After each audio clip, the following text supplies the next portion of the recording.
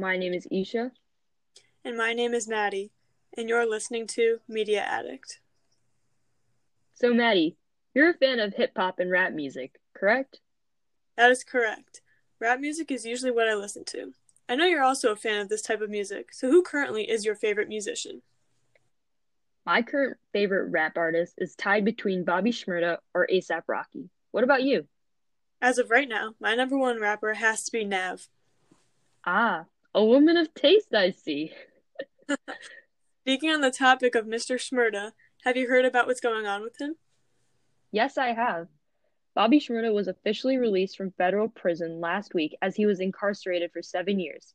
His incarceration was brought to light after his hit single, Hot Boy, was released. Bobby was locked up for involvement surrounding the famous New York gang, GS9. Wow, 7 years? That's a long time to be in prison. What do you think led him there? Well, Maddie, the lyrics that Bobby used in his hit single actually led him to become locked up. The lyrics were not used as evidence. However, they did play a role in him being arrested. So, the main question of today is, do you think rappers should be convicted based on the lyrics they put in their music? Personally, I think that their music tells a story, but that doesn't always mean that it is true or something that they have experienced. I think that rappers should censor their music, but also be able to express themselves through their lyrics. No, yeah, I completely agree with you. Music is a powerful thing we see in society today. We hear and see many people, regardless of the music genre, tell their real life stories through implied lyrics.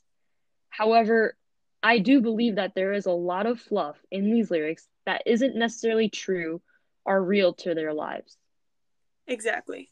So, what part of these songs do you think is the most hurtful or incarcerating part? For me, I would say the hook of the song can be the most important, but also the most hurtful part of the song. This is because the hook is the part that makes us sing and remember the song. If there is a catchy hook involving dangerous lyrics, such as harming someone or something along those lines, we are more likely to remember the song and repeat the lyrics without us even realizing. So, just for viewers to get an idea of what some of these examples of these lyrics would look like, we've taken snippets from some widely popular songs that might convict someone of what they've done. First and foremost, let's take a look at Bobby's lyrics in his song, Hot Boy. Jaja told me flip them how to maintain. Get that money back and spend it on the same thing.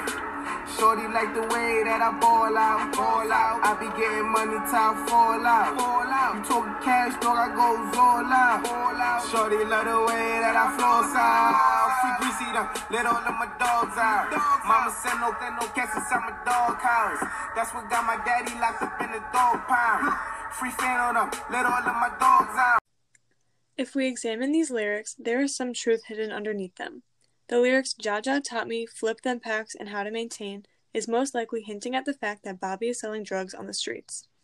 The courts could use this as evidence because this action and quote-unquote side job of his is illegal. Yeah, and it's extremely evident that there was some truth in the lyrics because no one would just randomly sing or rap about that in their music. Another famous rapper named T Grizzly does the same exact thing in his music. Get the rest of them boys. Don't let them get the best of you. Just get the revenue, boy. So let me know what you can handle. Okay, come grab it. Here goes some extra. So if I'm busy, you can manage. Fiends happy, bling dancing, need $60 salary. Get it there and back. Tell the feds I need a challenge. My first offer was 30 years, not a day low. Told the prosecutor holler at me when she saw, bro. On parole, I'm a felon. You think I ain't got that blower? Yeah, you right, bro. Take his whole hand off his soul. You hear me? Hit the rollie stove with the rollie on. What was our getaway car? Jag portfolio. You hear me? Hey, I heard I had some sneak dissers. Whoever feeling hot, that AR got a heat sensor. As we hear this, we can see T Grizzly mentioning how his first offer from the courthouse was for 30 years, which is a very long time to be locked up for. To continue, we hear Mr. Grizzly mentioning him, quote unquote, hitting the rollie store and leaving the scene in his, quote unquote, getaway car, which was a Jaguar. These lyrics clearly state that T Grizzly was robbing the infamous brand, Rolex, and confesses to leaving the crime scene in a Jaguar. So, before we continue, I think it's important that we take a look at the history of rap music. So, Maddie, Would you like to give us a brief walkthrough of the history? Definitely. Hip-hop and rap music began in the 1970s, when DJs would have MCs talk and make jokes over funky beats. Later it progressed to MCs talking and rhyming on these same exact beats. MCs were then considered rappers, as we call them now. Now, Isha, my question for you is, do you believe cultural upbringings have an impact on the word choice rappers use in their music? Oh, yeah, I totally think so. Unfortunately, for many underprivileged minority groups, there is a large correlation with them being associated with poorly developed housing areas and living conditions, and then having them be involved in gangs, drugs, and violence, and all these things we hear about in their music. As we saw in the examples earlier, we see these stories being presented through their lyrics. And sadly enough, many don't have the privilege to talk about other things than growing up with real life struggles that they've faced from a very young age. For example, let's take a look at famous rapper ASAP Rocky. Mr. Rocky grew up in Harlem, New York, and from a very young age, he was constantly moving around the area of Harlem and Manhattan. He even lived in a shelter with his mother in order to survive. However, at the age of 12, ASAP's father was sent to jail for drug possessions, and at age 13, his brother was killed near his apartment. Due to the death of his brother, he started to take rapping much more seriously, all while he was dealing drugs such as crack and cannabis in order to provide for his mother and sister. Oh, wow. Yeah, I see why cultural upbringings can have an impact on the word choice rappers use in their music. In my opinion, it's pretty evident that he wanted to share his struggles in his music.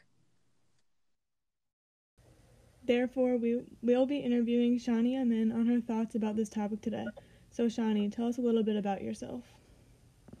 Hi, so I'm Shani Amin. I'm a sophomore at the University of Connecticut. I'm currently on a pre-law track, and I am planning on attending a law school following my undergraduate studies and going on to be a lawyer. So, Shani, how can using lyrics impact a rapper in court?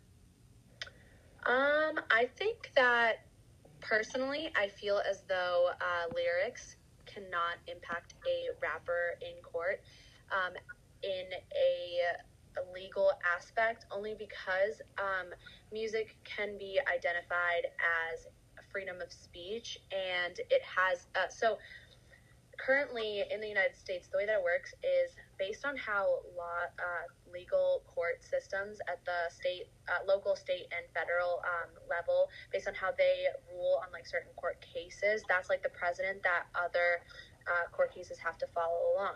So there was a Supreme Court case recently, or not recently, but like a while ago, called Alonis versus the United States. And in this, the Supreme Court ruled that freedom of speech in forms of like media, such as Facebook posts, social media posts, music, clothing, anything like that, can only be used in prosecution aspects if there is an imminent threat being presented. So if a rapper was saying, like, for instance, that if he was name dropping someone and saying that he was going to shoot them, then that would be something that could be used in the court of law, but it wouldn't hold a lot of credibility. But if it's just a general statement, like my cousin did this or I did that, it wouldn't hold a lot of precedent. It wouldn't get far in the court case, and most likely the judge wouldn't administer it as evidence. Yeah, that makes sense. So, based on your response, how many years do you think a rapper could face in jail based off of these lyrical accusations?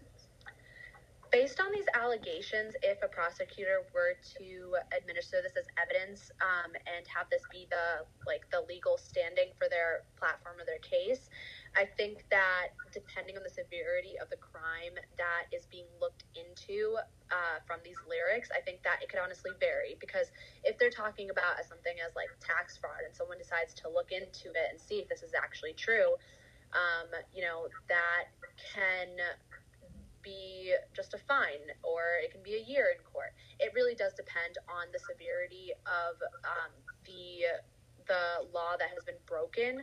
I think the biggest aspect, though, is in order for them to sentence the rapper and to look into their look into their like background or whatever, they would need to have a warrant from the judge, and to have a warrant from the judge, they would need to be witness to a direct like form of like imminent threat or something along those lines.